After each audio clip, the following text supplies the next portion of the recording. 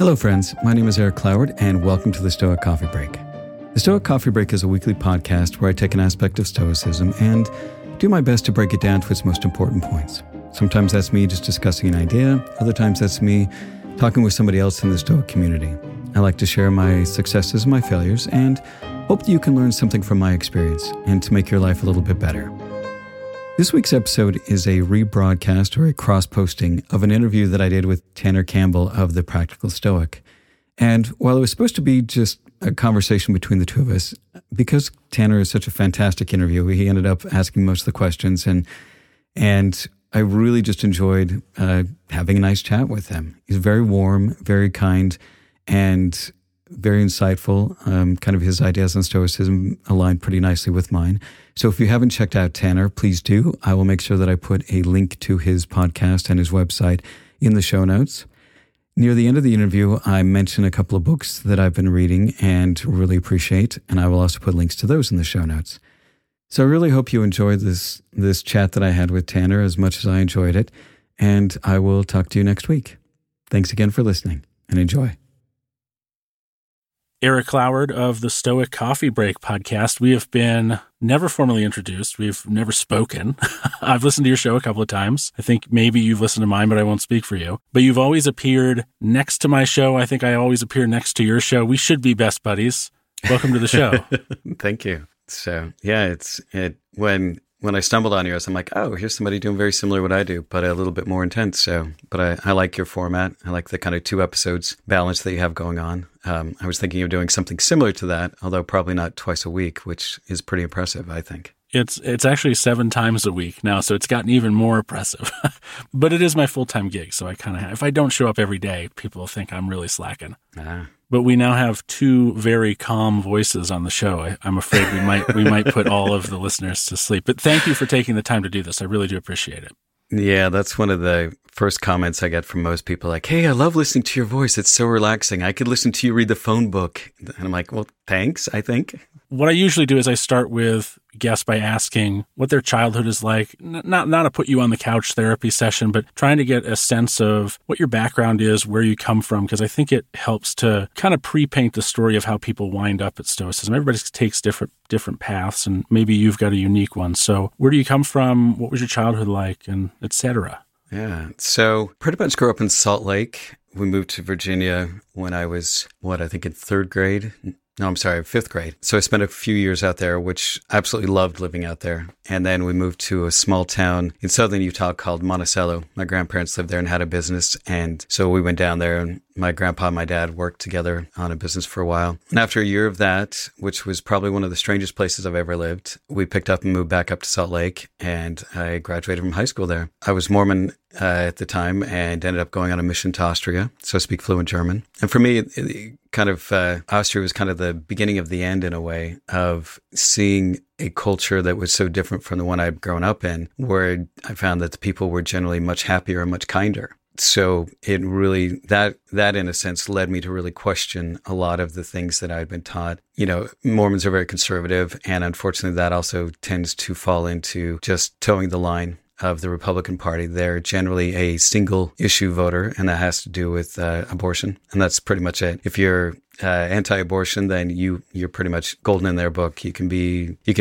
disagree with them on everything else, but that's pretty much the one issue. And I found that over time that I really disagreed with a lot of the core principles of the church, and just found, as I dug more and more into the history and everything, that, and I know this will probably upset a lot of people, but that Joseph Smith really was a con man, and he was kind of built on a house of cards. And once I understood and read his history and really dug into what the church had, hidden under the carpet for so many years, even long before I was born, I just could not support an organization like that. I found that my beliefs differed from them. Their stance on plenty of issues just simply do not match with mine.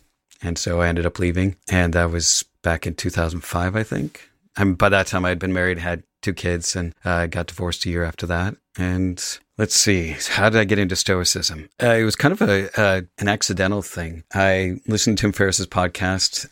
I'd read some of his books years ago. And one of his episodes, he talked about William Irvine's book, The Art of Stoic Joy, I think it was, or The Guide to the Good Life, The Art of Stoic Joy. And he said that it was one of the best books he'd ever written and one of the most influential books in his life ever. And, Tim reads a lot of books and he's not really given to hyperbole. If he says, hey, this is pretty amazing, I generally take him at his word because he hasn't disappointed me with plenty of other things he's recommended. So I ended up purchasing the book. I read it. And the first time through, interestingly enough, there were a lot of things that kind of clicked, but didn't really click. It wasn't like this, oh my gosh, there are a few aha moments here and there, but for whatever reason, it didn't really sink in, which is kind of unusual because I usually am pretty good about that. So I took another shot at it and I bought the audiobook and would listen to that to and from work every day. And I think having it broken down in kind of those 15, 20 minute segments, I had a lot more aha moments of oh, okay. And just by the time I finished at that time, really a lot of concepts had really sunk in. And that was the point where I was like, okay, this is something a little bit bigger than what I was thinking it was. And this was back in 2017. And I think it was just before New Year's of 2018, I saw a thing on Amazon where it said, hey, buy Ryan Holiday's daily Stoic journal. I was like, okay, cool. Yeah, I'll buy that. That'll be helpful for me. Started writing in that. And one of my New Year's resolutions was to start a podcast. I had tried one a few years before. I'm really big into music. I like composing music. I love music as far as film scores and soundtracks and stuff. So my idea was I would, do one on film scores and stuff like that. But the copyright issues and everything were too complex. And I also kind of psyched myself out about doing it. So then I was like, okay, what do I want to talk about? I will just talk about Stoicism because of what I'm writing about. And it was more of just, the podcast originally started as just a practice. It was just like, I'm going to practice making a podcast and I'm going to put it out even if it sucks. Because before I would just self-edit too hard and I would never put anything out because it never felt good enough. So I just started recording on my iPhone and putting it out there. Even though I had all this great audio equipment, it was so overwhelming that I was just like, I'm just going to record on my iPhone and then push it out there and try different things with background music and not background music and everything. And originally titled it Stoic Meditations. And then found out there was another podcast already named that. So I was like, okay, what do I do? So I looked under a whole bunch of domain names, like a search engine, and I saw stoic.coffee and I thought, yeah, that's really cool. I like that one. And so I went ahead and bought that name and just rebranded as the Stoic Coffee Break. And I did 137 episodes in a row as a daily podcast and reached the point where my girlfriend at the time was just like, yeah, that's really great. And I know that you made me promise you would at least make 100 of them before you, decided if you could quit or not. But I'd really like to spend some more time with you. And I was like, oh yeah, okay. So this seems like a reasonable request. Yeah, exactly. And I didn't want to turn around and go, well, you told me I had to do 100 because I had already surpassed 100. So I turned it into a weekly podcast. And part of the reason why was I also wanted to delve a little bit deeper into it. I did another I can't remember how many episodes. I did quite a few episodes after that. And then I took a break from it just because I was burned out. I was too busy trying to do other things. Like I said, I also am really into music. And for a while, I really focused on that. It just kind of drifted. I wasn't sure what I wanted to do with it. And then found that I was really missing the podcast. So I came back. This was, I think, a year after COVID started. Did it for a year, then took another break again. And, kind of burned out on some things. Some issues in my personal life were really dragging me down. And so I just needed to work through a bunch of stuff before I kind of got back to it. And so then about 6 months ago, it was like, okay, I think I'm at that space where I can do this again, and picked it back up. And now I feel much more confident, much more comfortable, and just kind of keep pushing forward on it. You kind of came to this in a similar way to the first way that I came to podcasting relative to Stoicism. I had a podcast a long time ago called Epictetus is My Therapist, and it really was, just as yours was when you started, just for me. It was me flexing a muscle that I had pretty well developed at the time because I've been podcasting for a long time, and it was my idea of journaling. I think maybe a dozen people ever listened to it. I think I might have done 20 episodes of it. So I find a really interesting analog between you and I in that way. I wonder, because I felt worried about it, I guess would be the right term. I felt inadequate in a way. As someone who had only listened to Irvine's work, only because you didn't specify that you listened to more, when you sat down to create a podcast about Stoicism or on the topic of Stoicism, were you intimidated? Was that a scary experience?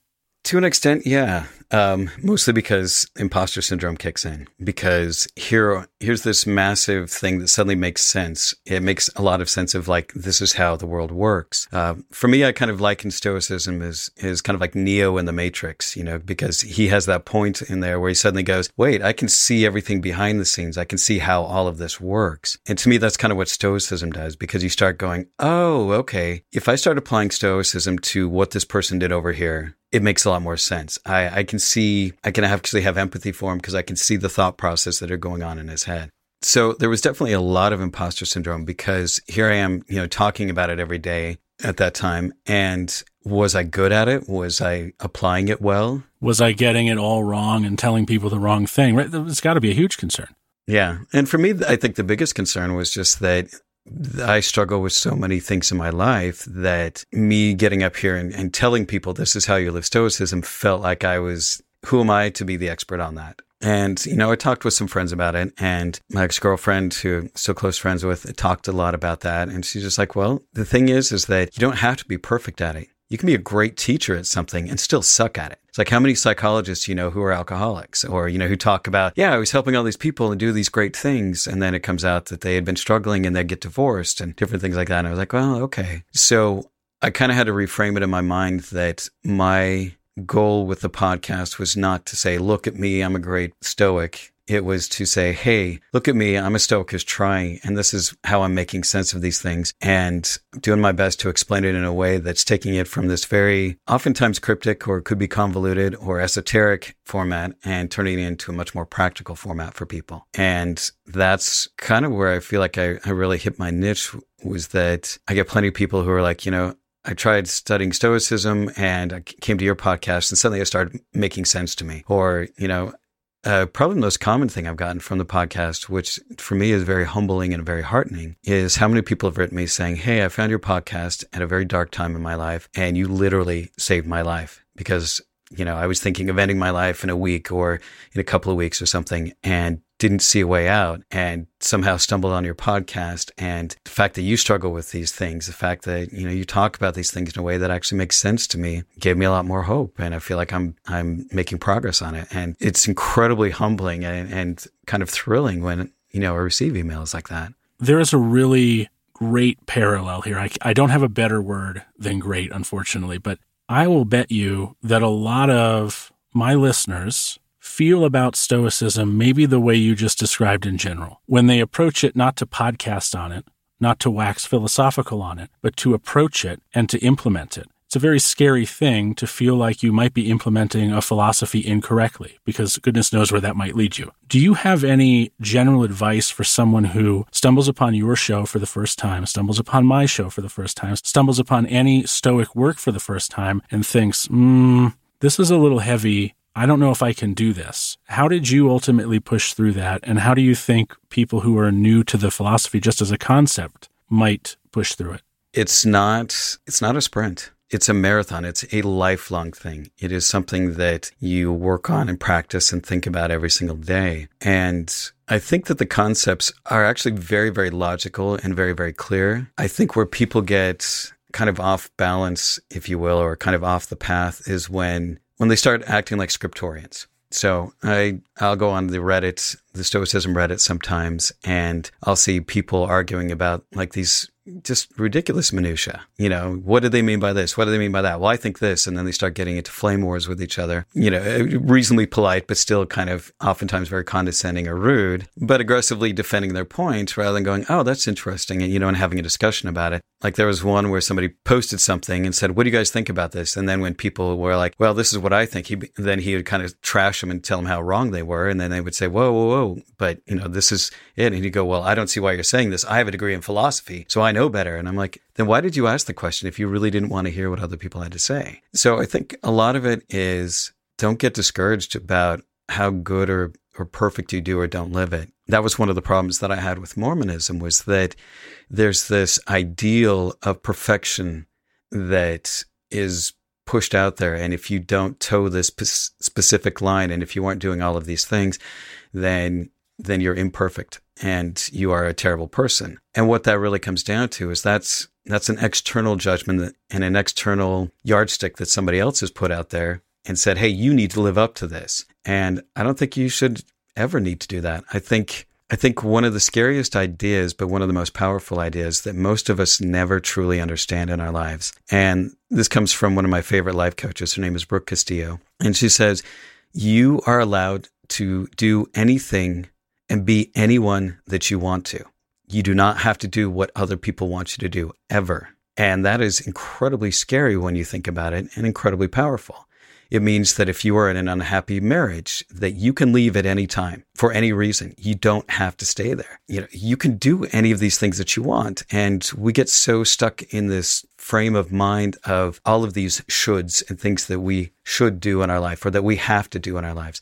And we don't have to do any of these things. We can truly make all of these choices because these things are things that are under our control. Now, that does not mean you can control the consequences thereof. And that's the one thing where people confuse being able to do whatever you want with being able to control the consequences of things. I mean, we've seen examples of people who think they can do whatever they want, and then they get upset when the consequences aren't to their liking. Sure, a great example of that might be modern free speech conversations. I should have the ability to speak. Well, you do, but sometimes there are consequences for the things you say. Not necessarily from the government, because that's not allowed here, but from other people who might not like what you have to say, certainly. Surely, you can say anything you want, but that doesn't mean that you can control what other people say or think back. It's like the Stoics talk about. You have no control over your reputation. So you can't control what other people think of you. And to that point, Brooke had a great quote. She's like, what other people think of you is absolutely none of your business and not anything that you can control. So stop worrying about it. And I think that, but yes, I see that, and especially with the whole Twitter debacle that's going on right now, as it seems to be going down in flames. At least I think it'll limp along for another few years. Personal opinion, but I do see that there is that argument of I should be able to say whatever I want. It's like, yep, you can, but there are consequences to what you say. Sure, private companies can do, thankfully, in some cases, private company things. Yeah. Well, so it sounds like when you started podcasting with Stoic Coffee Break, it was a very different mission. In fact, there didn't really even seem to be a mission so much as a self-exploration. The mission certainly has developed over time. What would you say the reason for continuing the Stoic Coffee Break podcast is at this point? What are you trying to accomplish now? Kind of two things. And one of them I would say is kind of selfish. One of them is that I find that, or at least I found that when I wasn't doing the podcast, that not necessarily that my continued self-improvement that I have stopped, because that's just something that's, I think, a natural part of who I am. When I was in high school, I was very unhappy. So my home life was very volatile. My dad was a very violent person and had a lot of demons that he never really resolved before he died. And so it was a messy place. And so I was very unhappy. Plus I was living in this very strict culture that I didn't feel like I fit in, but I felt horrible about myself because I couldn't live up to these really high standards that were set out there. But I always had this feeling that I would be able to figure out somehow how to be happy, because I knew people who were genuinely happy, who weren't like the fake happy, like, hi, it's so good to see you, and putting on airs like that, but were truly, honestly, genuinely in their hearts, just very content and happy. And so I was always on a mission to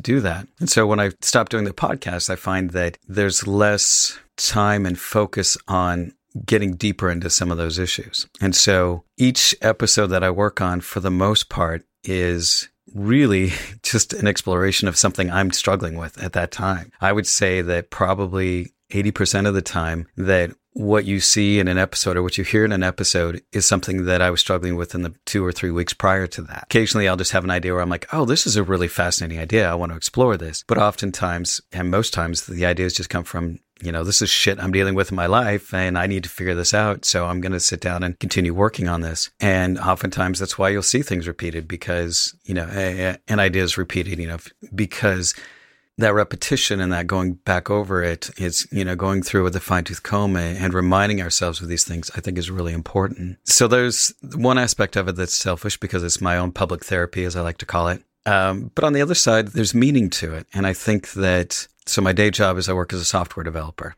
and it's fine, but I'm kind of reaching that point where it's kind of boring, where it doesn't, it still challenges me because it's a balance of creative and analytical thinking, which is really nice for me. Sure. I worked in IT for about 20 years. And, if you have to fix a printer 1,000 times. You've only fixed that printer once. It's a little self-defeating. It's a depressing job at times, for sure. Yeah. And so I'm in software development and, I keep writing the joke is we write the same app, 10 different times. And so I think the other part of it for me is that it does give me a kind of meaning, something more meaningful in my life to work on because of the impact that it does have on other people. When I get these messages on Instagram or Facebook, or people sending me messages saying, hey, I really appreciate the podcast and this is what it's really done for me. So I think that it's changed as far as that goes. And so I'm looking at ways to kind of take that same idea and push a little bit more forward. And so I'm working on possibly,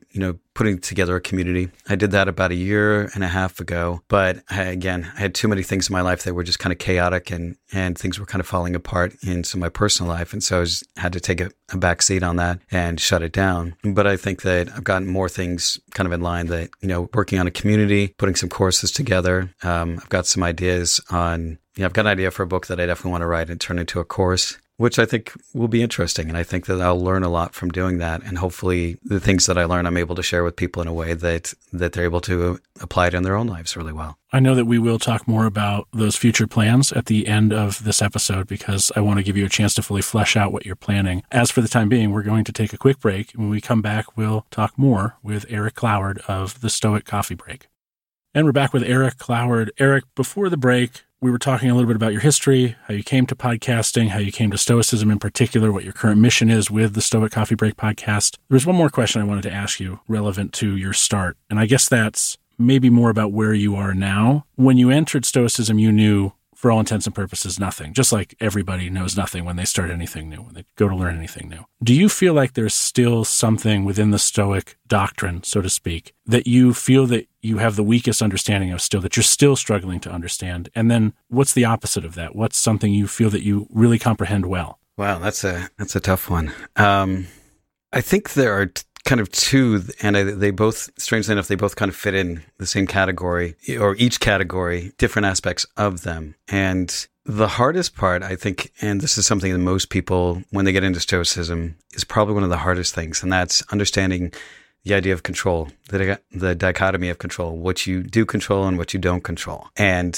because we have so much in our lives that we think we have control over. And, if you ask somebody, do you have control over this? Do you have control over that? And when we really get down to it, there's so very little that we control. It's almost astounding, I guess, because, we think we have so much control over things. I mean, people think they have control over their bodies. I go to the gym, I do all of these things like, yeah, but can you control if you get a cold or not? Can you make that cold just stop because you don't want it there? You get a cold, it's going to run its course. You can influence it. You can do something about it. You can make sure that you take care of your things. But the thing that you don't have control over is your actual body. What you have control over is what you do with it. And, if you decide you want to rest up when you have a cold, if you take medicine for it, so on, etc. But I think understanding what we do and don't have control over is probably one of the hardest things to kind of wrap your brain around it. And there are times when I think, oh yeah, I've got this figured out. And then I will try and control something that I don't have control over. I'll get angry at somebody and be like trying to, cajole them into my point of view or coming to do what I want them to do. And then, then they'll point out, it's like, why do you keep trying to control me? I'm like, well, I'm not. I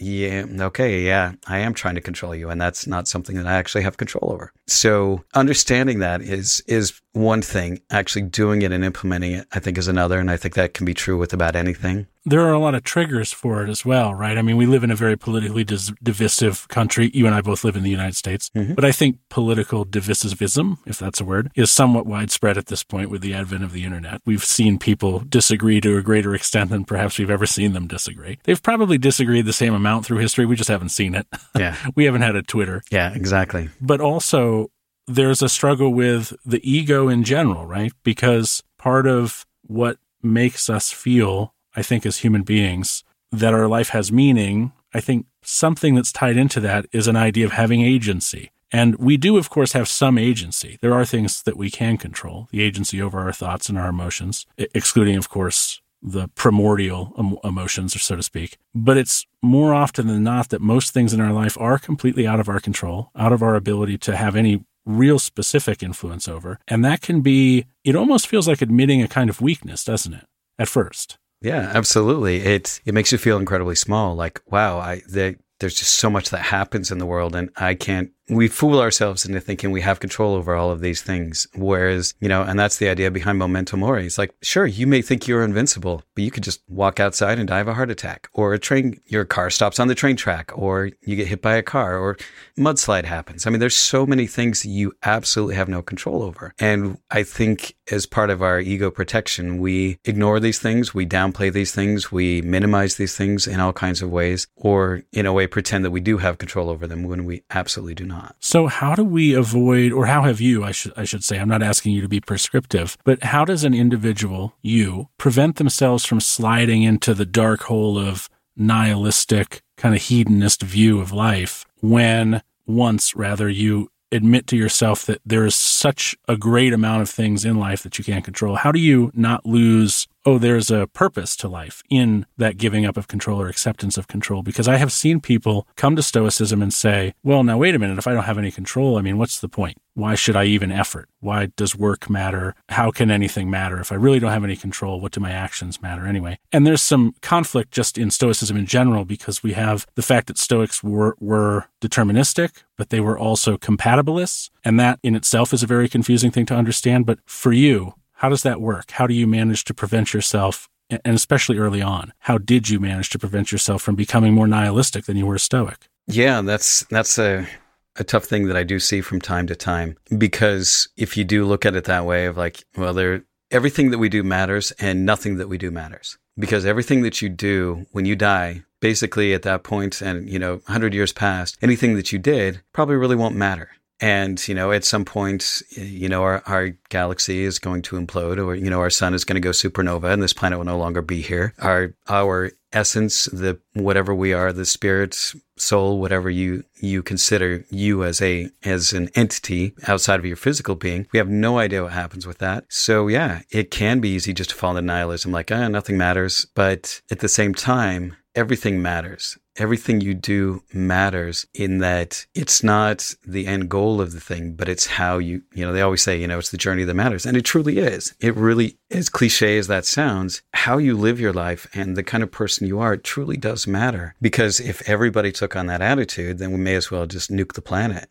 and that's what the nihilists are all about. Like, what's the point of anything? But I think really what it comes down to is if you step back and just take the approach that the only reason that you have in life, to live and to do whatever it is that you're going to do is a reason you choose. And to me, there's a lot of power in that, because then you are not compelled to do anything. You don't have to do anything, but you get to choose what you want to do. You get to make choices to decide to step up and be a better person, to start that podcast, or to write that book, or to volunteer in a soup kitchen, or whatever it is that you want to do in your life. You don't have to have a reason for it. You can just do it because you want to, because you desire it, because you think it's kind of a cool idea. You want to write comic books for a living. Fine, do that too. Whatever it is that you want to do, you don't have to have a reason for it. And I think that we as humans, we like to have reasons for why we do things. We like to have, well, I did this because of X, Y, and Z, or I'm doing this because of X, Y, and Z. You don't have to have a reason for doing any of those things. And I think that's very freeing,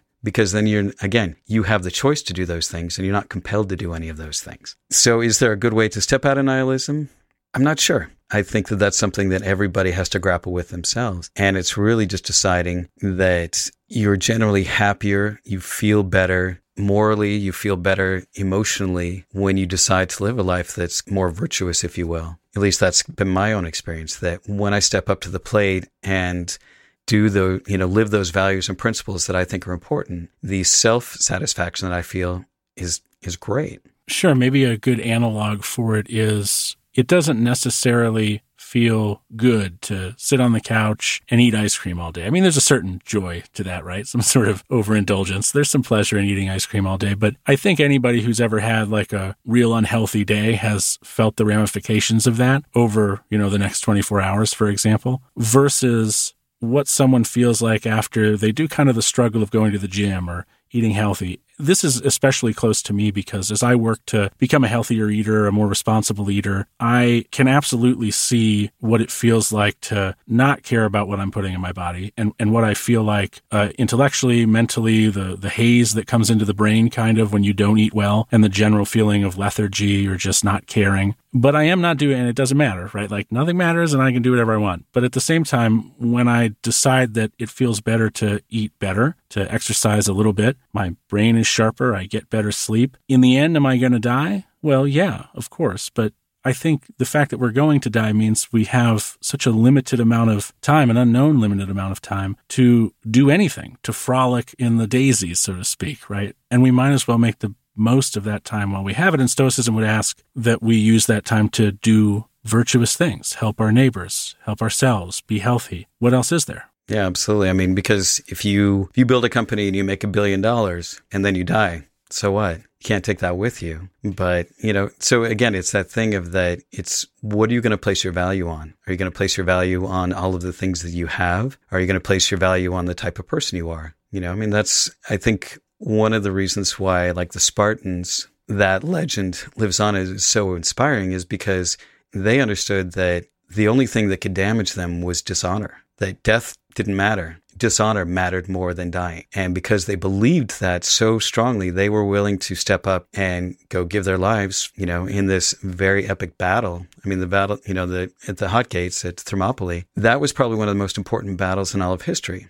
And the reason why is because the Persians were coming in to basically crush Greece. And keeping a free Greece was exceptionally important because that's where a lot of our philosophical traditions, mathematics, all types of things came from that. And if Persia had taken that over, we have no idea if those things and ideas would have survived, if democracy would have survived. So I think that small battle, which may seem small in the larger things compared to World War II, all of these other things, was probably one of the most significant that there ever was. And part of the reason why it is so inspiring for us is because, it's like they say, the only thing that can truly hurt you is if it hurts your character. We wouldn't have Stoicism. Yeah, I would think not. We wouldn't have this podcast. This would have impacted us very specifically. Yeah, because it was 400 years, it was about 460 BCE, I think. And then I think Epictetus was like 50 AD or something. I can't remember when he was born. I'm kind of fuzzy on the dates.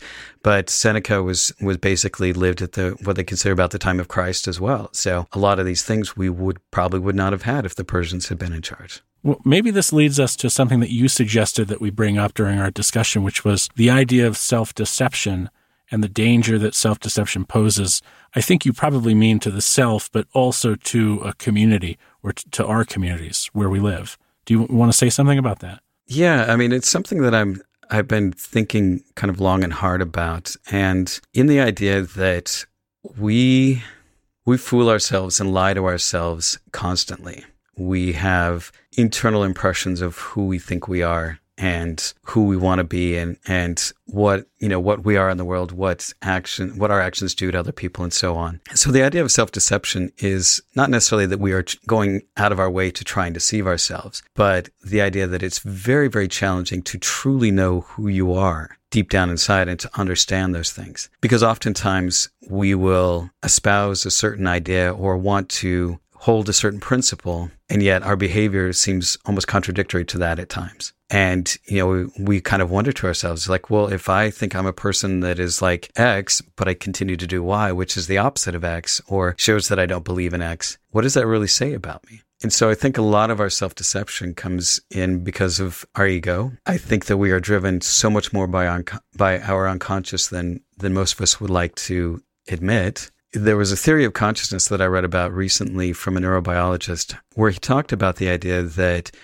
he's positing the hypothesis that we don't actually experience anything truly consciously, that really what we are experiencing is a split-second remembering of what just happened, that, and which is kind of a scary thought in a way because it's like, well, am I not making any choices in my life? And this guy works with Alzheimer's patients and dementia and all kinds of, different maladies of the brain. And it's a theory that he's working on putting together. And it made sense of some of the ideas of like why we have deja vu, for example, why it's so hard to control our thoughts at times. They just bounce around. And we're like, why did I just suddenly think of a purple dog bouncing on a pogo stick? Where did that come from? Just things like that. And so for me, that kind of struck a chord because I was like, does that mean that we are truly driven more by our unconscious than our conscious choices? And if so, then what can we do to be more influential on our unconscious so that we can develop those things those habits, those ideas, those things we need to do to live the way that we want to. And so I think that's kind of my idea of what I've been kind of delving into, that self-deception is we have this idea of who we think we are, but if that's truly who we are, why don't we do exactly everything that we want to do in the way that we want to do? Why do we do things like sit on the couch and eat ice cream all day?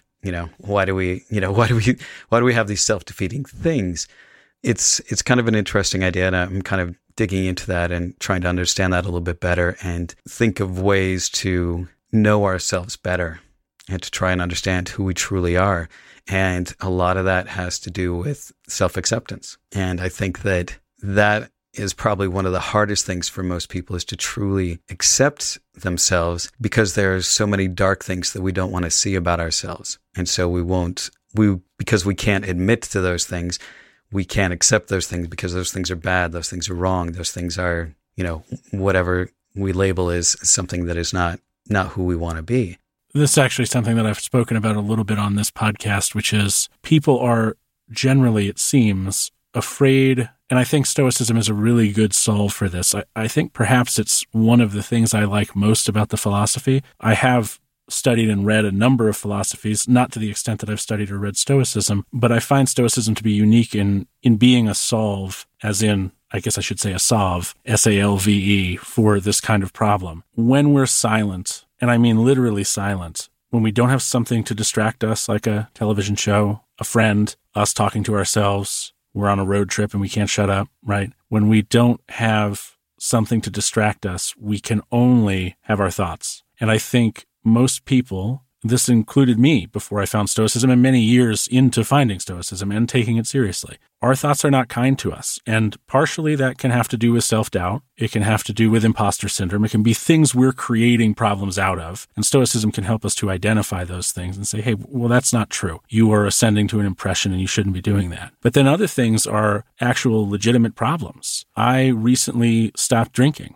not because I felt I had a formal alcoholic type problem with drinking, but because I did some real thinking about, is this a good use of my time? Is this particularly healthy? I listened to a great podcast called The Huberman Lab, all about drinking and what it does to your body. And I came away from that podcast thinking, I don't want to stop drinking. That's one of the social things. That's how I hang out with people and have fun. But does it hurt? Oh, it's hurting. I don't like thinking about this. I don't like having to make this decision because, and this is something that happens when you take any philosophy seriously. I don't think it's unique to Stoicism. It's any philosophy that you really commit yourself to. You find yourself falling down a certain path of reasoning. And once you've adopted it as being your codex of reasoning, I guess, you kind of trap yourself in a way that I think is beneficial. So I recently read Kai Whiting's paper on Stoic ethics related to eating. And after reading that paper, I was like, damn it. I think I have to become a vegetarian. I think I have to do that. And I've been really struggling with that decision. I actually made the decision on Thanksgiving. And I'm like,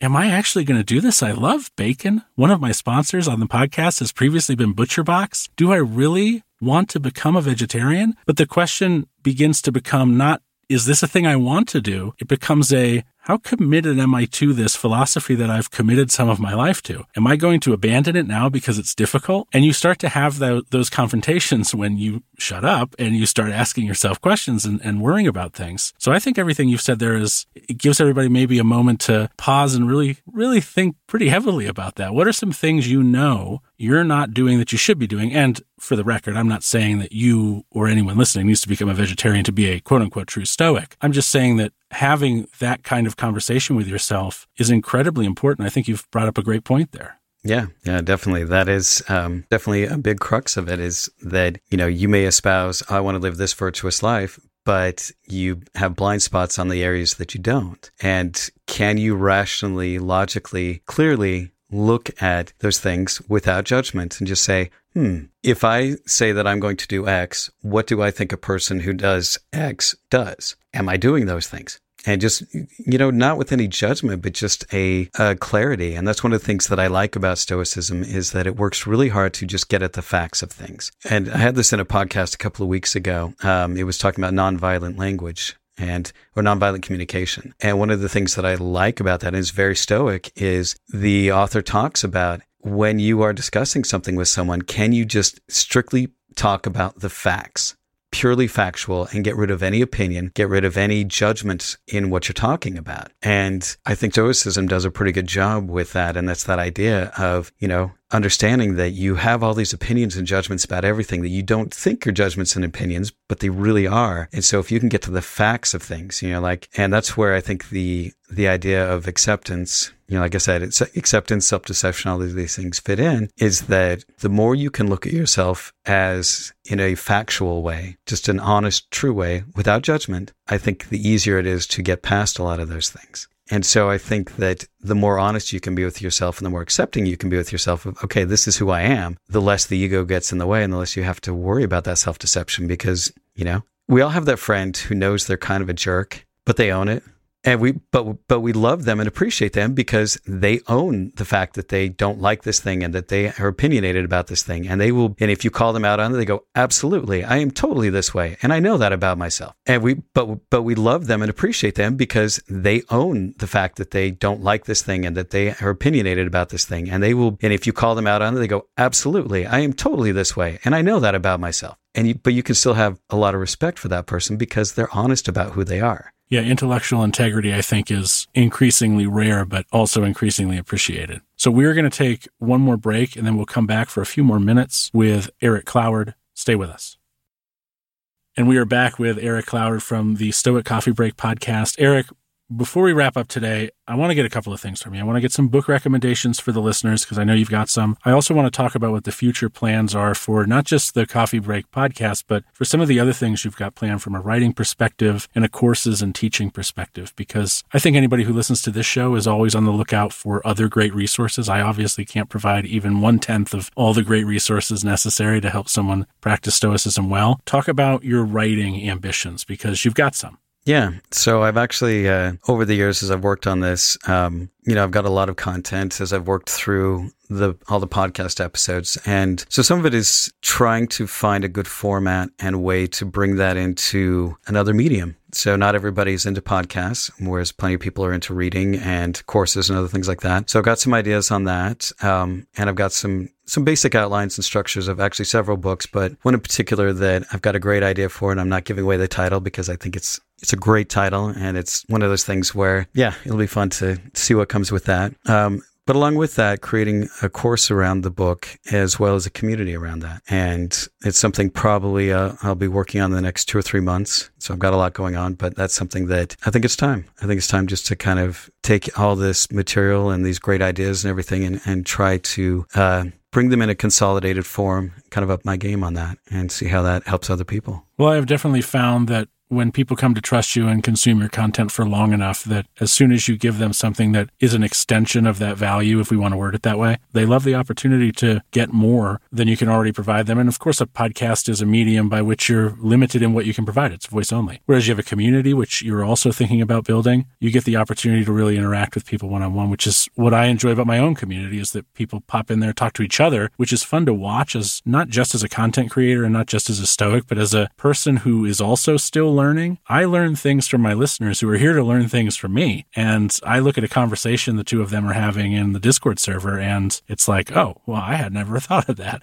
Maybe you should be running this show. So that's a fun aspect as well. How about book recommendations? You've got some for us. Yeah. So they seem kind of odd, but they all fit in with Stoicism in different ways. So the first one is Nonviolent Communication, which is by Marshall Rosenberg. He passed away a while back, but it's an incredibly influential book about how to communicate with others by removing the judgments and opinions in how well you're communicating, or at the very least, being cognizant of those. And I think it's an incredible book about how to be more conscientious about how you speak. He also kind of calls it conscious communication. And so that's one thing that I'd really recommend. The next one is probably one of the most Stoic books on leadership that I've ever read, even though it doesn't mention Stoicism once in it. But it's called The 15 Commitments of Conscious Leadership. And Diana Chapman is kind of the main author on that, as well as Jim Detmer and Kaylee Warner Klemp. And as you go through each of these commitments that they talk about, you really kind of get a feel for applied Stoicism in kind of a corporate sense, if you will, or a business sense. And if you took kind of the business angle out of it, you could really just call it the 5 Commitments of Conscious Living or 15 Commitments of Conscious Living. But it's definitely one of the more influential books that I've ever read. It was given to me years ago by a friend of mine, and I read a little bit of it and put it on the shelf, and then was listening to another podcast, and Diana was on there talking about it. And I'm like, wait a second, I think I have that book. And just so enjoyed the podcast with her. And I went and picked the book back up and basically read it in about 4 days and just couldn't put it down as far as those things go, because it was really, really thought-provoking and just a very practical way to implement Stoicism in your life and your companies. So that's one that I definitely recommend. And then the last one is Existential Kink, which I know sounds very provocative title, and she meant it to be that way. And it's by Carolyn Elliott. And what this one is it's very much about shadow work and the idea of understanding the darker side of you and working on accepting that and appreciating that dark side of you, rather than looking at it as a horrible thing and something that needs to be shunned and shut down. That recognizing that you're a whole person and you've got this light and you've got this dark. And until you start accepting that, you're going to cause a lot of problems. And she uses a quote in there all the time, and she refers back to it over and over and over by Jung. And it says, until you make the unconscious conscious, it will rule your life and you will call it fate. And I think that's an incredibly powerful thing, because again, there's so many times where we have a conscious principle or idea of the way that we want to be, and yet our behavior and our reactions to things are very antithetical to that, and we have a hard time understanding that. And until we can learn to accept those darker parts of us, those things are going to express themselves in very unusual ways. So that for me is just an absolutely fantastic book. So links to those books that Eric mentioned will be in the show notes. Go check them out. If they're up your alley, buy them, give them a read. Eric, before you leave, I want to ask you if you could give a single piece of advice to the folks listening about a great way to instill a daily Stoic practice, just something they could do every day that you think would be stoically beneficial to them, what would that piece of advice be?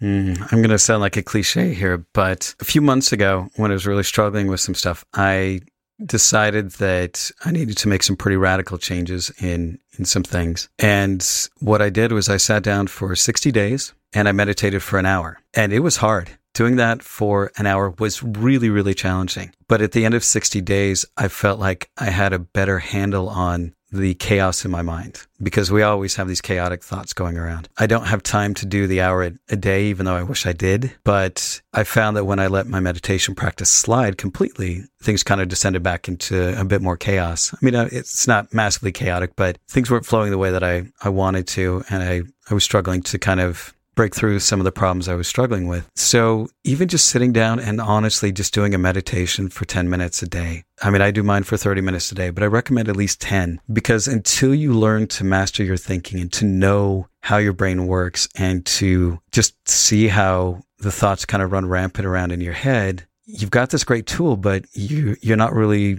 aware of what it's doing. And so that type of practice, that meditation practice, is exceptionally important. And even if you just sit down and you're quiet for 10 minutes and you just kind of let your mind be bored and let it wander and do all of its things, that's fine, because you're paying attention and you're letting your mind be bored. Because our society is so built on always being engaged all the time. So taking some time out and just letting your brain be bored for a while and letting it just kind of wander is exceptionally important. It's like, that's why they call them shower thoughts. When you have these great ideas or incredible insights when you're in the shower, because you can't do anything else except, soap up, which is a very, very robotic practice or automated. You know exactly what to do. So sitting down and meditating every single day, even if it's just 10 minutes to 30 minutes, is probably one of the greatest things that you can do. Eric Cloward of the Stoic Coffee Break podcast, I want to thank you very much for coming by and spending what I'm sure at this point is probably over an hour talking with me, of all people. I really do appreciate it. No, I really appreciate it. You're great conversationalist. I've really enjoyed this, and I've enjoyed some of your insights into Stoicism. I know you kind of put yourself down about it, but I think you have a good grasp of these things, and I really appreciate the way that you explain them and help others learn them. Thanks, Eric. I appreciate you as well. And that's the end of this week's Stoic Coffee Break. I hope you enjoyed listening to the rebroadcast from Tanner's podcast, The Practical Stoic. As always, be good to yourself, be good to others, and thanks for listening. Hello, friends. Thanks for listening to the podcast. If you like what you hear, head on over to patreon.com/stoiccoffee and help support this podcast by becoming a patron. Also, swing by our website at www.stoic.coffee, where you can sign up for our newsletter and buy some great-looking shirts and hoodies at the new Stoic Coffee Shop. Also, if you know of somebody that would benefit from or would appreciate this podcast, please share it. Word of mouth is always the best way to help this podcast grow. Thanks again for listening, and we'll talk to you next week.